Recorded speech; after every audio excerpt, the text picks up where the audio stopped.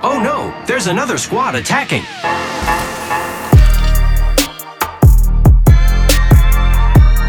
Welcome to the Third Party, an Apex Legends podcast hosted by myself, Shay, and joined as always by my co-host, Henry. Henry, how's it going today? Going really well, Shay. Happy to be here as always. It's a good day, a fun episode. Saturdays are always such an enjoyable time, and we're coming at you with a really cool one, I think, today. We're going to be going over Control in depth, giving you guys a bit of a guide / breakdown of the latest mode to join Apex Legends. Before we do that, though, we want to make sure you join our Discord to ask questions for the podcast, chat Apex, find teammates, and receive third-party updates. Link is in the description. We are planning the second third-party invitational Apex Legends private server tournament. The last one was packed full. We surprised ourselves with how quickly it was filling up. We're doing another one. In order to get access to the sign-up link that will drop at the beginning of March, go sign up on Patreon, third-party tier and above, and you'll have the first access to sign up. Gonna be a ton of fun. It was a massive blast. Everyone was in the Discord hanging out. I mean, after the tournament ended, I got to talk with, upwards of, 15 to 20 folks for a bit, just hanging out in the Discord as we were finalizing the scores. Like, it was a absolute great time. Would recommend signing up and getting there. You don't get more third-party community than that event that we just ran. But yeah, let's dive into it. Let's dive into the main episode. And we're going to be talking about Control. Let's kick things off by just sharing some first impressions of the latest mode to join the Battle Royale genre of Apex. Or not really. Battle Royale adjacent. I don't know what I'm saying right now. It's the second episode.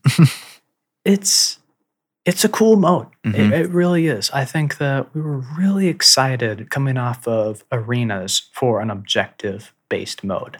That was kind of the scale of a team deathmatch, being the 9v9. Really cool idea. The execution of it, I think the initial impression is a lot of fun. Like, this is great. The other thing is the anticipation for Arenas as a new mode was pretty short in terms of how much we knew, when we knew it. Yeah. There wasn't the same amount of buildup for Arenas as there has been for Control. We have been hearing whispers and having kind of leaks and rumors about a Control game mode for over a year at this point. So that is both a benefit and a weakness to having something new come to the game, because the hype buildup can many times just surpass the actual impact of said. Something like this. Yeah, it's interesting. It is pitched as an LTM, though, which is weird because, LTM not normally meant for a mode that was worked on and built for over a year, which we have confirmed. So we're pretty sure that it will end up going permanent eventually. Maybe a slight break. We've talked about some of the theories behind that, and I don't think we need to rehash that right now. But assuming the mode becomes permanent, there could be some changes that come along with it. But talking about it with Arenas is an interesting frame of reference. And I think it makes a ton of sense because comparing the three modes, I finally understood why I really wanted Control specifically to come into the game. And, I enjoy BR a ton. BR is really competitive though. Sometimes, not to say this mode's not competitive, because it totally is. 100% it's competitive. It just doesn't have the same ranked competitiveness. But there is something to say of when you got 9 people and it's 9v9 and there's respawns just tend to equal Key point. more casual play. In theory, more casual play with respawns. It's not one shot to win it all. And because of that, you have things hey, we're waiting for one guy to get on. Let's hop into a quick game of Control. Or, hey, we just played a couple really intense ranked games. Let's cool down. Don't really want to cool down with the BR game. Let's cool down with a game of Control. And that's been a lot of what's been going on for me. There's not a lot of times I'm hopping onto Apex and not playing at least one game of Control, whether it's to warm up the guns and the aim or cool down. And I cannot, and I have never said that about Arenas because of the fact that it's still this intense 3v3 pausing after you die and very competitive mode, essentially, which is not a knock on arenas per se for being that, but controls sliding into a really nice spot. Yeah, I think you're absolutely right. Arenas is a very competitive mode of Apex. In my opinion, still probably a better warm up than the firing range, just Mhm. because you're actually able to go against live targets. You can still pick any weapon that you want. It's a good warm up, but it's a hard warm up. Like this is 3v2, 2-on-1 basketball. This is Yeah. fun, Yeah. but hard. Mhm. This isn't just You're shooting getting around. better. Mm-hmm. Yeah, you're getting better. You're getting your cardio in. You still want to Arenas is win. tough. Mm-hmm. But like you said, this is a very stark contrast to that because it's scaled up 9v9. You have respawns. It's going to be faster, but it's not just a mess around, nothing matters because it's tied to objectives. Yep. So you have to love that. There's so much done right in this mode that has to be mentioned. Yeah. It's really good. Like it's absolutely great. And I think the last thing I'll say about it from my personal experience is in terms of solo playability, for everything we just mentioned, the respawning, all that, I think it's a great mode for solos. I've been playing so much of it by myself versus playing trios or duos pubs. And that's, I think, something that was kind of needed in the game, was something that makes the game a bit more approachable when you're by yourself.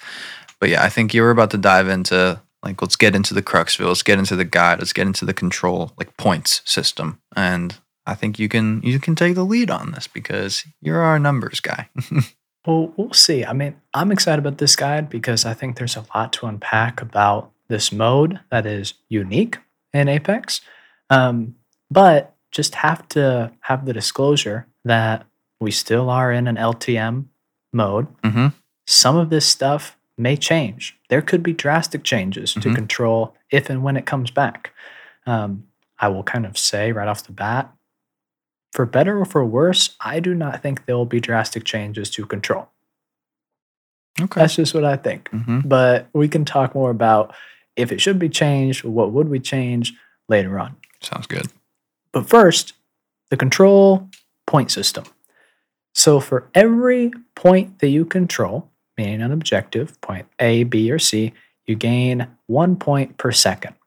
Super straightforward. Easy. Like, you may not get that with all the like bars and objectives and like things coming up on your HUD, but in your head, you can know that for every second, you'll get a point per point that you have. Pretty simple compared to other games, I would say. You're either going to be up 2 or, up 1. Like, you'll be able to know the comparison really easily. Very simple, like, rate of point progression. Now, this is where things get weird. If a point is neutralized, meaning no team controls it, it will have 0 points per second. However, if you are capturing a point that was previously taken by the other team, you will receive the points per second. Really weird. Typically you have to capture a point before you get the rewards of holding that point or controlling that point. This kind of rule or feature enforces the pace of control. It's supposed to be fast. They don't want to have people not getting points, kind of contesting an objective. If you're capturing, you essentially own it in this mode, which is a pretty cool thing to consider, but it does prove a challenge at doing the opposite. If you're trying to slow down an enemy team, it makes it hard to do that just because of the pace. And that point, on top of the fact that there's no like pausing feature, if you have 2 of 3 with X amount of time left, the other team will still gain points regardless. And because of that, you don't get some of these like, 99 to 99, let's make our final stand kind of like moments in the game per se. It's always going to keep going, and then you're going to win, you're going to lose, you're going to get into the next one. Like the game's always moving. Yeah. And, it is what it is. I think you can't not say it's unique. Like, for sure. This is a very interesting control objective-based game mode. Even being in Apex with the amazing movement and weapons and legends. Yep. But as quick and simple as this point system is, just having 2 out of 3 points does not mean you win. Each match, there are 3 events, 2 bonus events or capture events, and a supply drop event. The 2 bonus events are to either attack or defend a specific zone. The reward for doing so is plus 125 points for the first event and plus 100 for the second event. The time limit per event is 2 minutes or 120 seconds. These capture events are critical to winning. Now, the first event, if you hold a point and get the bonus, like the event is to defend B and you already have B, the bonus you are effectively getting is more than double points because of the duration of the event. That's huge. More than double points for holding an objective when there's just 3 objectives is a massive advantage. If you win both, if you win just the bonus points, and it's more than 2 minutes worth of holding the point on top of the points gained. So it's points galore, essentially, with these capture events. Now, if you win both capture events, so 1 and 2, your team has an 18% boost at winning from a point perspective. That's a huge chunk. Like, if it was any higher than that, getting around 20% of an incentive to play a special event is beyond massive. The margin of winning a game is rarely that large, to be honest. It's a blowout. In other types of games. So that's huge, just in and of itself. So we'll get back to that, but those are the numbers behind winning points and the capture events. Now, match duration is something that I think is kind of interesting because when you're playing, you kind of need to know how much time do I have? How does it affect the points? How long is this game going to be? Do I have time to wait at any point? Or should I be pushing? Should I be defending? If you hold 2 points and win both capture events, a match can last less than 9 minutes. Without the capture events, a match can last 10 to 12 minutes on average. So quick. They kind of line up with the BR, but probably faster overall.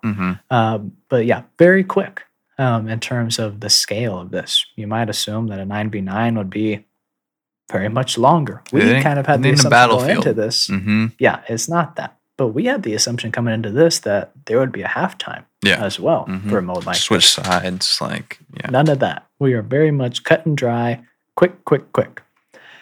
Now, if you control all 3 points, a lockout event will trigger 120 seconds if you hold each point, or 120 minutes if you hold each point and none of them become neutralized.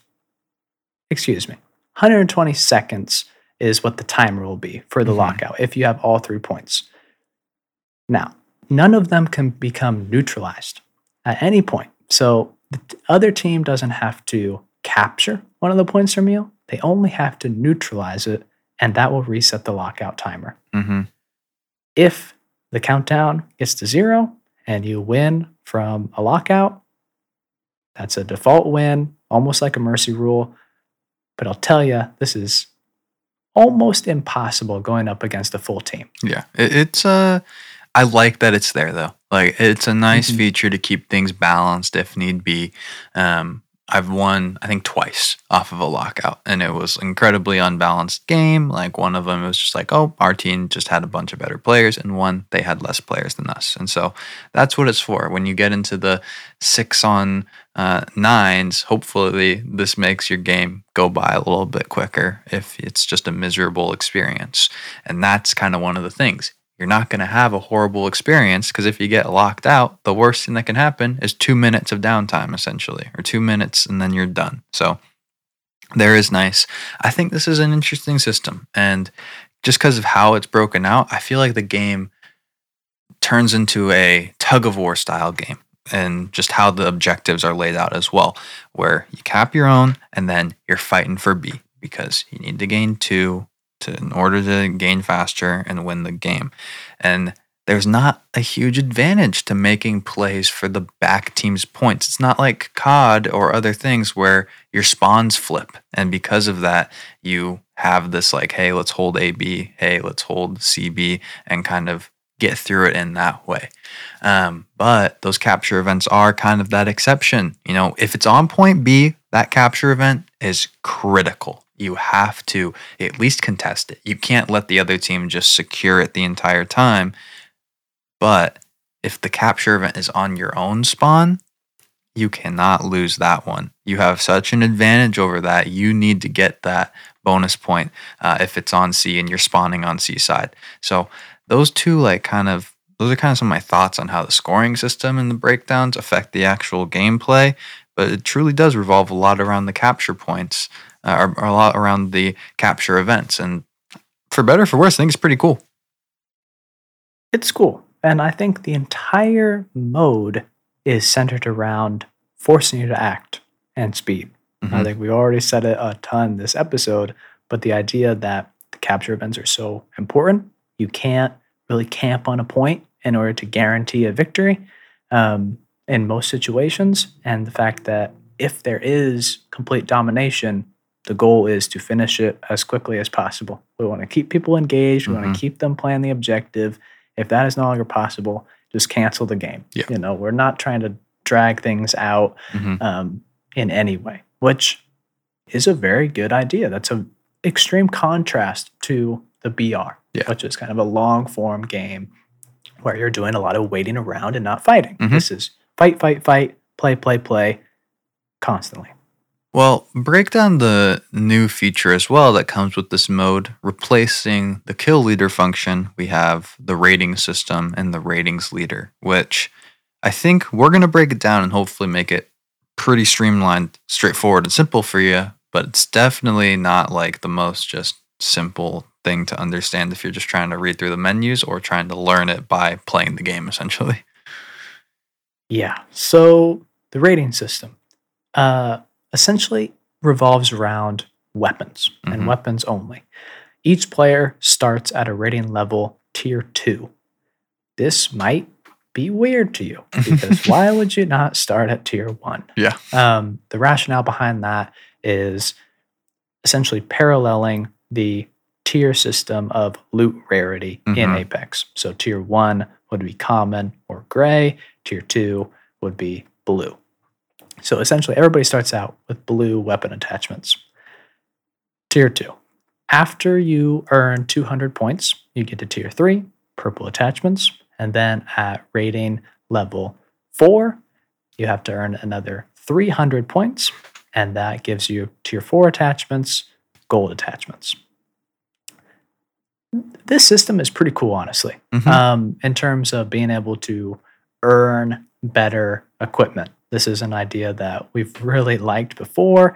It is reminiscent of Evo Armor, but probably cooler in terms of the actual benefit that you receive from doing it and the reaction.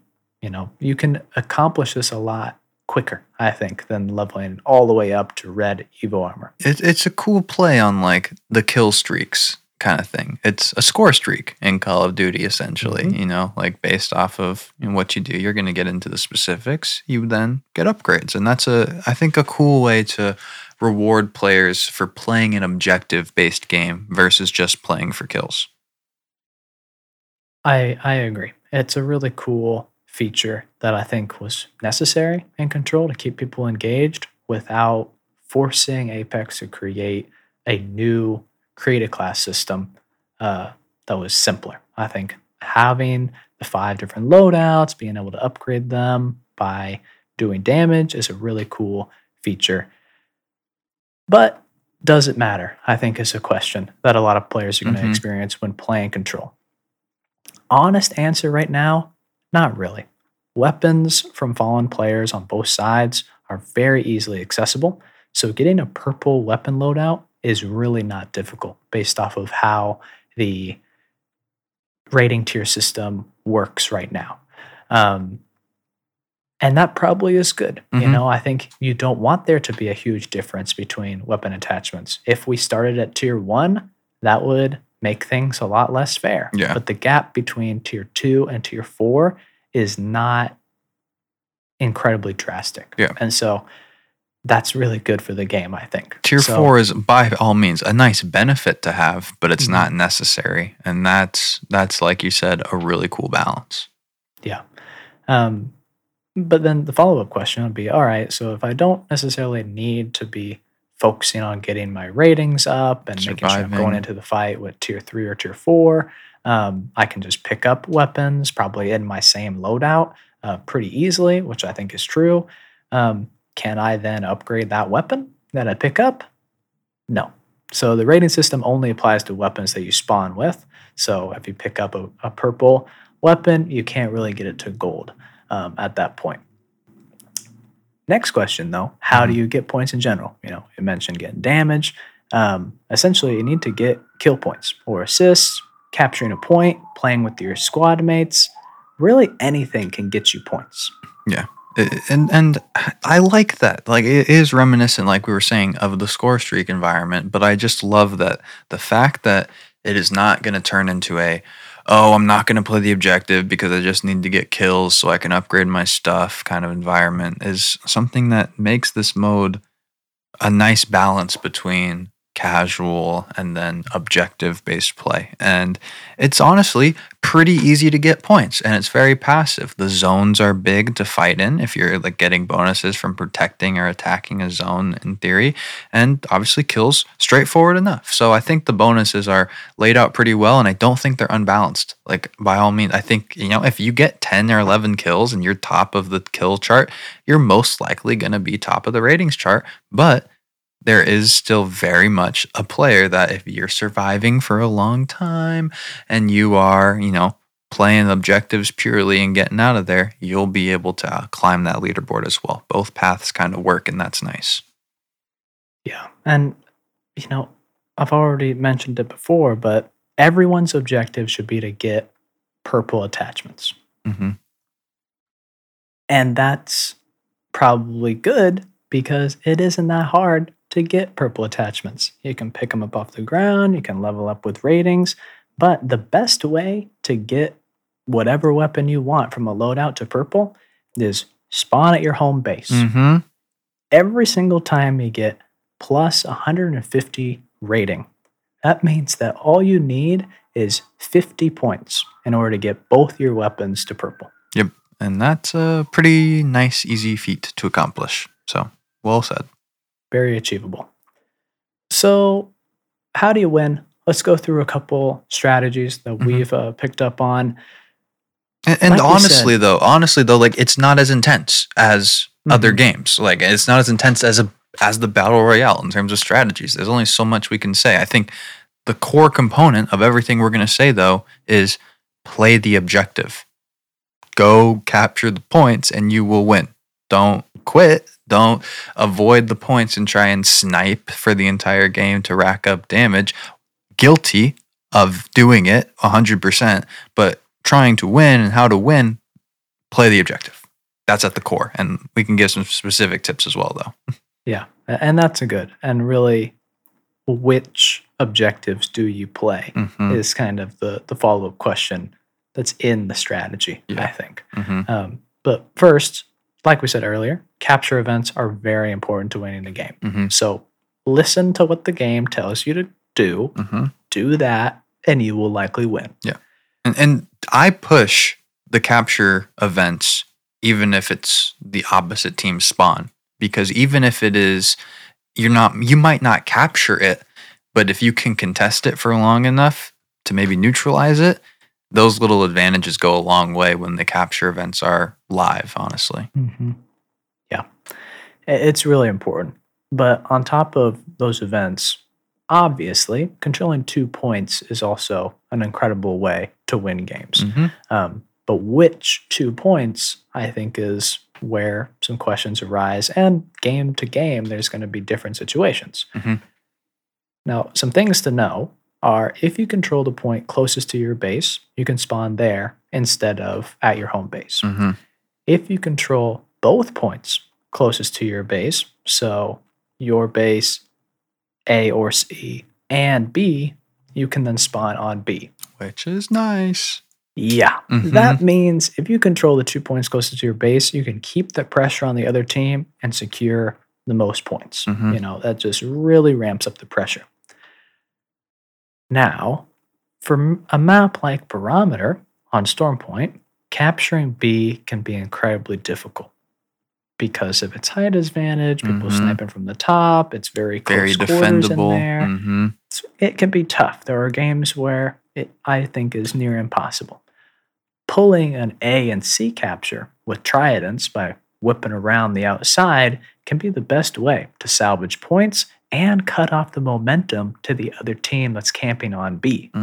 Because if they're holding B really hard and you take away their closest point to their home base, that means they can't even spawn on B anymore. So they're going to have to come from the home base, recapture their A or C, and then go back to B. So pulling an AC, especially on Barometer, is probably the best way at kind of coming back from behind or effectively taking B. Yeah. I think especially on Barometer, is key, but it does apply to Hammond as well. If the other team just has a crazy hold on B, because capping your point in B is the route you should go. But if someone has just this hold on B, they're respawning on B, you can't take it. The only way to do it might be it's not a flip, but to go grab the other point, and then you grab it, cause just a couple people to spawn out, and you start hitting people from two sides, and you might get the momentum needed to grab B yourself. Now, what about close games? Does that exist in Control? What do you do? What's the end game strategy for a really close game? I hate to be brutally honest, but there isn't really a close game comeback. The only way you can stop the opposing team from gaining points is to control all 3 points. And if you can do that at any point in the game, you probably already would have.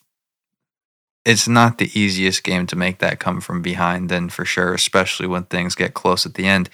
You can do what you can to muck it up and contest things to try and neutralize it, but the fact that you're constantly gaining points, regardless of anything else in this mode, does make it hard to have that kind of, comeback. Yeah. And that's, I think, to some, probably disappointing. It definitely was to me when kind of playing the mode for the first time, not being able to pause the points, not being able to contest. As an example, if the enemy even controls 1 point and they are 35 points away from the 1250 needed to win, you effectively have 35 seconds until the game is over, and there's really nothing you can do. If they have 2 out of 3 points, that time gets cut in half. So the game is quick. There's no overtime. There's really no effective way to contest a close game if your team is behind. The best thing to do is to not get to that situation by playing the capture events. Yeah. You need to win the capture events to win. Well said. And we'll get into the rest of this breakdown after a quick word from our sponsors. Did you know that browsing online using incognito mode doesn't actually protect your privacy? That's right. Without added security, you might as well give away all your private data to hackers, advertiser, your ISP, and other prying eyes. And that's why we use IPVanish, VPN, to make it easy to stay truly private and secure on the internet. IPVanish helps you safely browse the internet by encrypting 100% of your data. This means that your private details, passwords, communications, browsing history, and more will be completely shielded from falling into the wrong hands. Even your physical location will be hidden. IPVanish makes you virtually invisible online. It's that simple. I love being a ghost. You can use IPVanish on unlimited devices without sacrificing on speed, your computers, tablets, phones, even devices like your Fire Stick when you're streaming media. Whether I'm at home or in public, I don't go online anymore without using IPVanish. IPVanish is offering an incredible 70% off their yearly plan to our listeners with a free 30-day money-back guarantee. So that's just like getting 9 months free. It's super easy to use too. All you have to do is tap one button and you're instantly protected. You won't even know it's on. Stop sharing with the world everything you stream, everything you search for, and everything you buy. Take your privacy back today with the brand rated 4.6 out of 5 on Trustpilot. So go to ipvanish.com-apex and use promotional code APEX and claim 70% savings on your deal. That's ipvanish.com-apex. Welcome back. Let's talk maps. We only got 2 of them, obviously, right now, so it's not going to be an incredibly long conversation. And we did just touch, I think, on the key point of Barometer with the AC versus the AB kind of style. But what have been kind of your thoughts on the maps and the talk about the 2 we have for a little bit? Yeah, so we have Hammond and Barometer. Mm-hmm. I think it's pretty safe to say Hammond is the better map at this point. Yeah. The high ground potential overseeing the entire map is very cool. And then having very clear pathing for tridents, I think, is a big advantage for playing on Hammond. Yeah. And I think having point B within Hammond Labs is also very well suited for this objective. Having the multiple entry points, having a pretty large circular building just kind of makes for really fun objective-based gunplay. Very different from the extreme close quarters that's on point B for Barometer, where people can just drop on your head. It's very different from something like Hammond. I gotta say that on Hammond real quick. Take advantage of the multiple entry points. Like, do not be the team that just lets the other team sit in and look at those 2 doors on repeat for an hour and hit everyone that comes in. You got so many other ways to come in, and I swear to you, nobody's ever in the underside part of Hammond just pushing through there and make some noise. Yeah, totally. And you can also just go around the top. Yeah, totally. Add onto the roof, go in from behind. Like, I think it's a lot more fun to play that B point. And like we said earlier, this is essentially a who can control B mode. Yeah. So Hammond does that better. It's probably the better map. Yep. Barometer, just to kind of go into the specifics, it can very easily become one-sided. You have the upper levels of B. They can be taken by a team with snipers, and that pretty much seals the deal. Yeah. Countering with that AC capture is sometimes the only option, as we discussed. But just the lower levels where B actually is so easily defended by just one caustic or a rampart and a caustic. And so unless you're doing an AC push, the only way to really take B is a coordinated crypto EMP attack. And that's hard. Yeah. That's hard to say. That's a fun point to contest. Yeah. And obviously, both these maps are essentially copies of the current POIs we have in the game. There's tridents, zip lines, and a few redeploy pads added, but for the most part, carbon copies. And before we dive into it and the rest of the legends and stuff, I just wanted to ask the quick question of, if we continue this route, what's the next, maybe set of 2 POIs or area of a map that you would love to see added as another control map, essentially? I think there's one popular answer, which is well-deserved, and I'm curious if you're going to go with it. So where my head first goes to, based off of what we've seen for the beta for Apex Legends Mobile, is doing something a lot smaller and doing market. I think that is pretty well suited for a respawn mode. It's a little small, so I think you'd have to expand it a little bit, change it a little bit, but I like the idea of a rectangular map. What's the first thing in your mind? I mean, the popular one I see that just comes to my mind is the Skulltown Thunderdome. Just those 2, obviously incredibly iconic POIs that everyone would love to play on.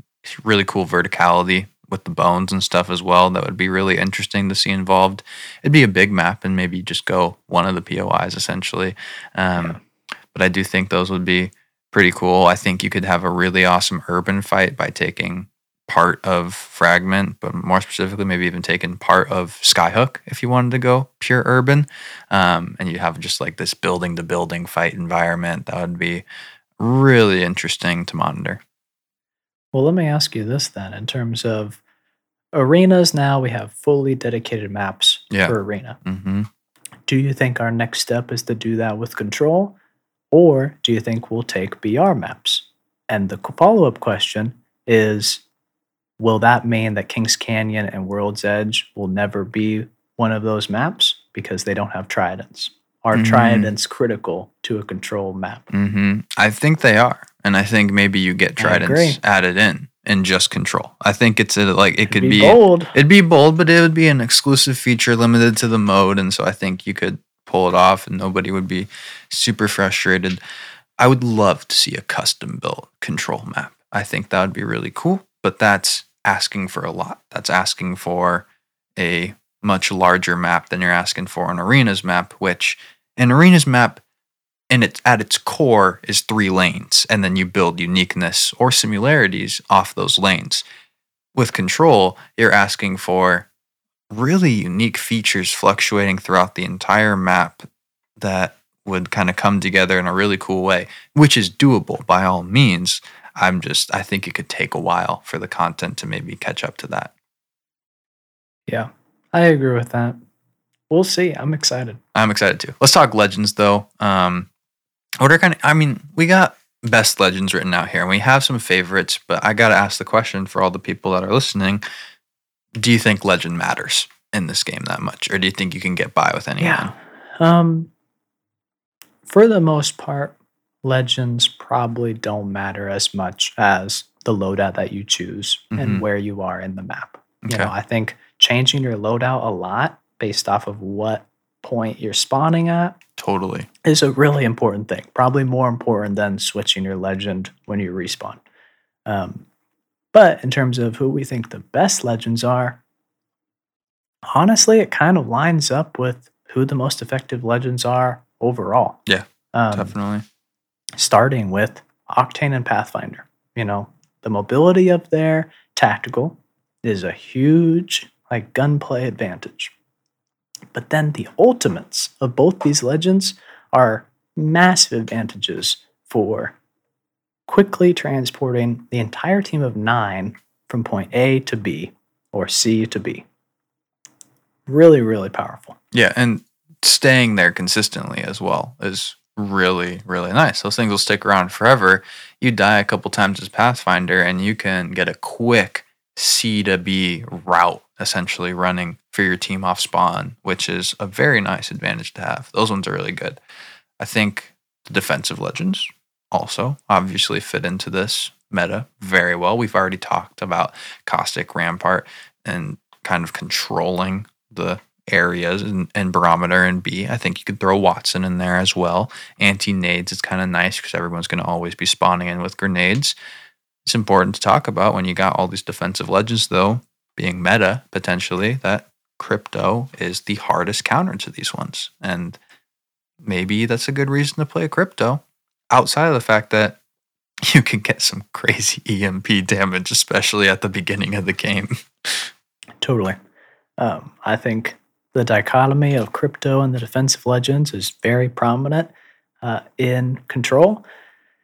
But it also, going back to mobility, Valk and her passive, as well as her ultimate, very, very critical in terms of map control. You know, just like Pathfinder and Octane's ultimate, important, a little bit harder, and the fact that it's limited to just 2 passengers makes it probably just less than Octane and Path, but still is up there.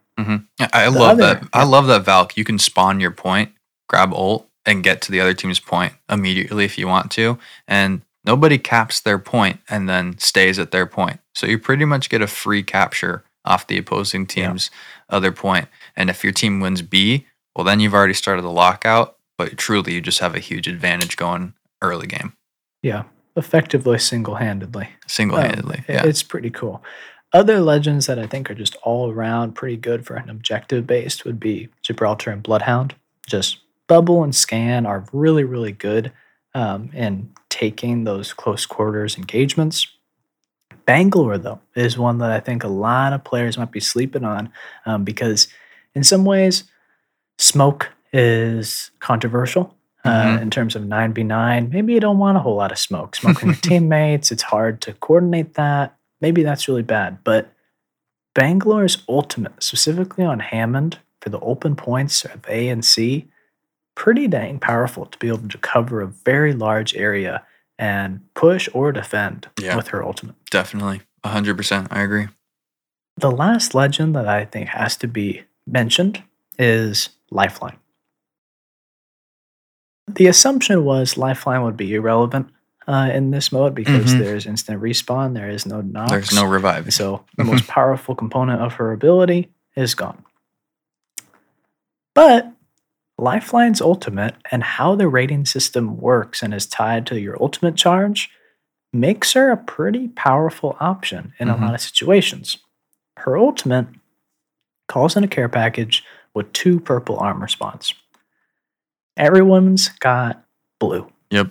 So having an extra 25 health to everyone and having it regen like it does in Control, pretty dang powerful. Yeah. Hard to kind of argue that Lifeline is not very relevant to Control because she can effectively level up her entire team or squad's armor. A 50 health advantage going in for the 2 people. That's pretty nice. Pretty nice. Very nice.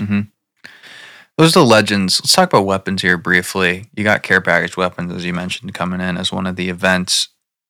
How do you play those? How have you enjoyed playing those so far? Do you even bother? Or are you just kind of locked in with your guns, either picking them up off the ground or leveling them up yourself? I mean, I'm not going to admit on the podcast that I'm not leveling up my own weapons.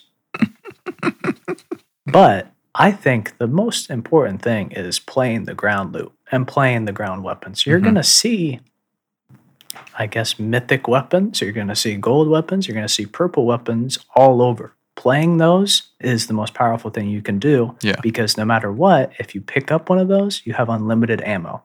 That's huge. Yep. So that's where I would go to. Care package weapons, Spitfire, Volt, G7, Kraber, very good, but the limited ammo capacity is something to consider. Yep. You know, I think this is a respawn mode, so it's not like don't pick those up. Definitely do. But I think key into maybe not pick fact 2 that- of them up. Yeah. Yeah. But key into the fact that the ground weapons are your bread and butter. Like that is a very, very viable option, and there is no real reason to not play that way. How does gold armor fit in? Okay, so supply drop event comes down, there can spawn gold armor, gold helmets, and then those, mythic weapons. Gold armor is interesting in terms of it does give you that advantage of 25 health. It doesn't really give you a regen benefit in terms of if you're cracked, it's still 8 seconds to fully recharge. But giving you the extra hit points is pretty significant. So I will actually say as well, I think the syringe benefit is pretty underrated as well with the gold armor. Being able to pop syringes instead of med kits is a nice difference to have in the game. It may not make or break your life, but it could occasionally turn the tides in a fight. Yeah, I think it definitely can. And that's another reason, just to take one step back, that I think Octane is probably best overall. Having passive regen as the passive really helps you when you already have such a high passive regen for shields. This makes his entire kit probably the best. Probably the best in BR, but also definitely very, very strong in Control. Well, before we get into some questions, let's kind of wrap things up on Control. Final thoughts. What do you think? What kind of mode do you think Control is in the end? We've thrown around the word casual a little bit, but still competitive. We've said both words at the same time. Where do you think it maybe lands on the scale, and what are your overall thoughts on Control? I think it really lands on casual. Like, this is a very casual mode. It was not designed to ever be an esport. It isn't like arenas where there is that pro competitive allure. This is a quick casual mode. I think that's And that's totally great. fair. Yeah, totally fair. And I kind of echo that. I mentioned it earlier, like how I'm playing it already. And so to me, it is casual. And I think if they want to make it competitive, I think you could shrink it down and make it very competitive. Make it 5v5 on a smaller map, change kind of some of the objective functions. Like, it's great as it is, and I love it. I won't complain about it. And I think if they do want to make a competitive version of it, I think they have the assets and tools now to do it quite easily. Yeah, and like you and I, we're ranked players. Yeah. As much as we want to move away from playing ranked, we always come back to ranked, Mm-hmm. and that's what we want. We want the competitiveness. But if we were to ask, what's best for Apex, what's missing from Apex, it's that casual. It's that casual. Yep. So this is the right move. Whether or not you 100%. think, control is broken, the point system is unbalanced, the rating system doesn't work. I don't know if you're getting the full picture because in many ways, I think, yes, this could be improved. But more so, I think it could be changed. And does it actually need to be changed? Probably not. This is exactly what it was supposed to be. A quick, casual, objective-based mode with respawns, shield regen, all the legends, a lot of customization. This is what that game needs. This is what the casual player needs, the person who's new to Apex, because Apex is hard. Yep. Really hard. Really hard, and it's such a great mode for a new player to be able to hop in and play 100%. Let's wrap this up now. Long episode this Saturday with some 5-star questions. This one's coming from Cam. Hey guys, friends and I moved over to Apex from COD around 4 months ago. This was the first season we really tried rank, and we finished Plat 3, hoping to push to Diamond next season. We have really taken an interest in the ALGS style tourneys, and we're curious about how possible it is to host our own. Any tips for getting Respawn or EA's approval to host private lobbies? Thanks again, love the show. The Pathfinder bit in the intro outro is fire. Agreed on that last bit. 100%. Well, Cam, welcome to Apex and welcome to the show. It's great to have you listening. Yeah, we were just talking about how much we're addicted to ranked. It's pretty fun. Finishing Plat 3 is definitely an accomplishment.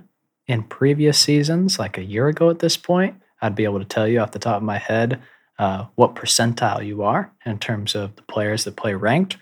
But sadly, for the last 3-4 seasons, we haven't gotten any of that data, so there's no way for me to recall it. But I know you're good. Yep. In terms of getting a private lobby tournament, Mm-hmm.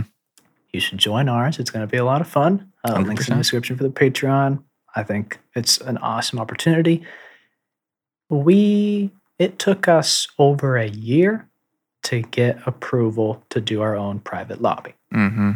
It is a process, and it is handed out to people running tournament platforms consistently and creators first and foremost.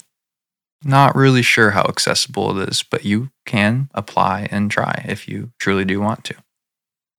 Private lobbies are something that we thought was going to be a public feature for a few Years. seasons now. Mm-hmm. Yeah, so it's not yet. Will it be in the future? At this point, maybe. Mm-hmm. I don't know if it's really a priority at Respawn at this point. Mhm. Next question coming from Nelly.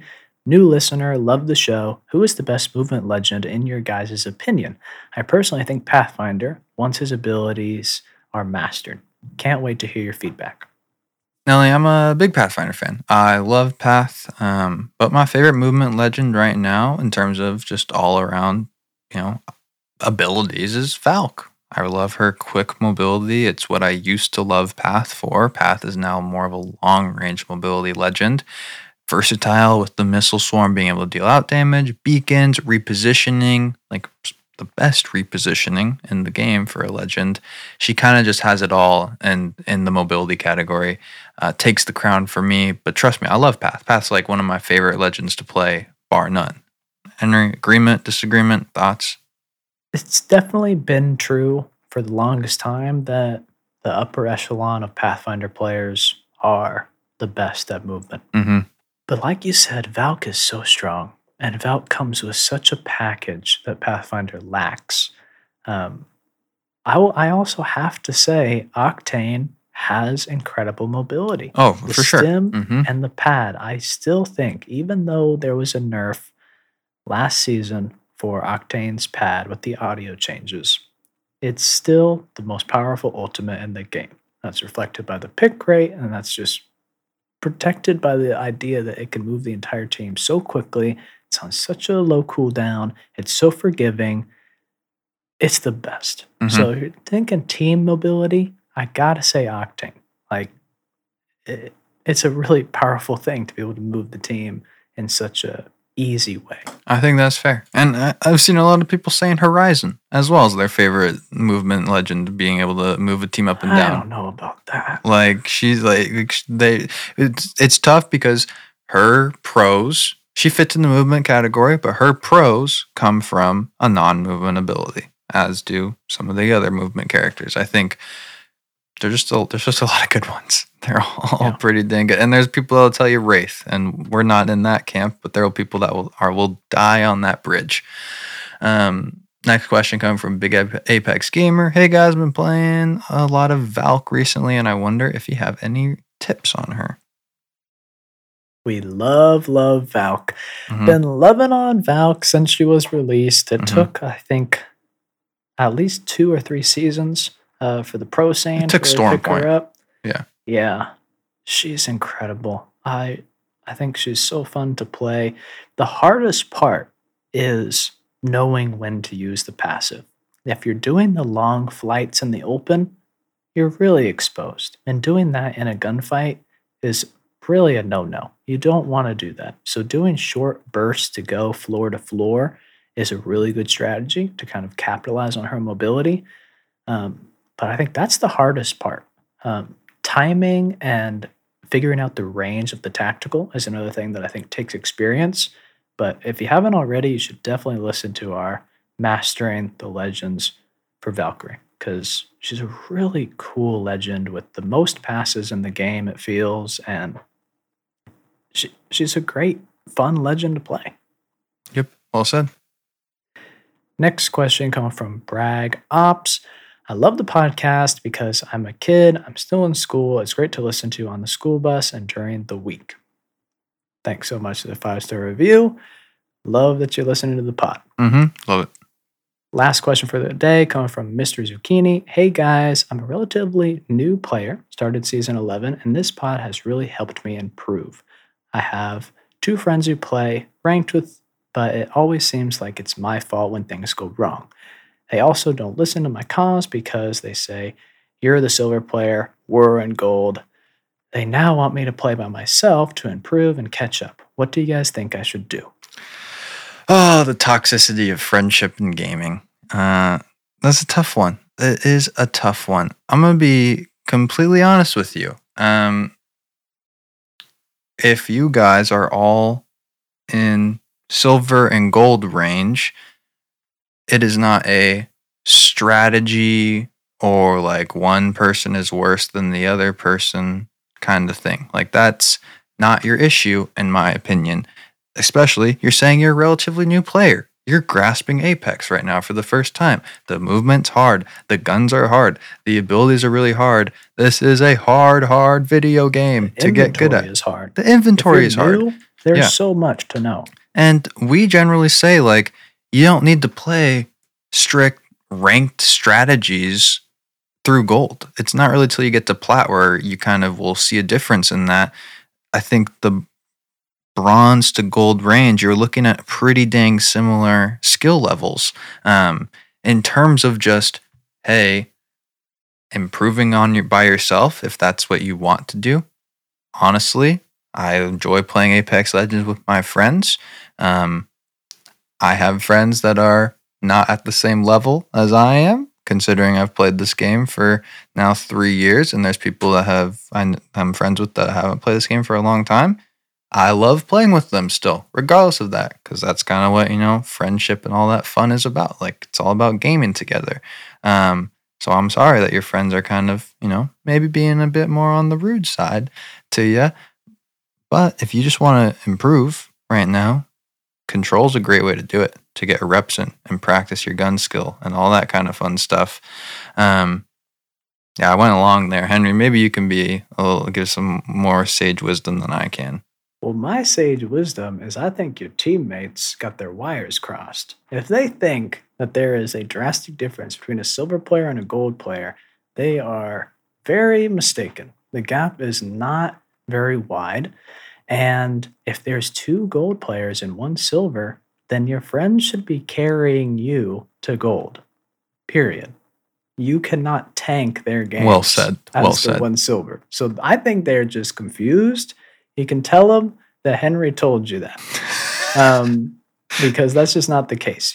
It seems like they're putting you in a bad situation that you should never be in ranked, where if you really want to climb, scan the beacon, play positioning, play legends that suit that play style, listen to the podcast to get all these details on it, and use that playbook.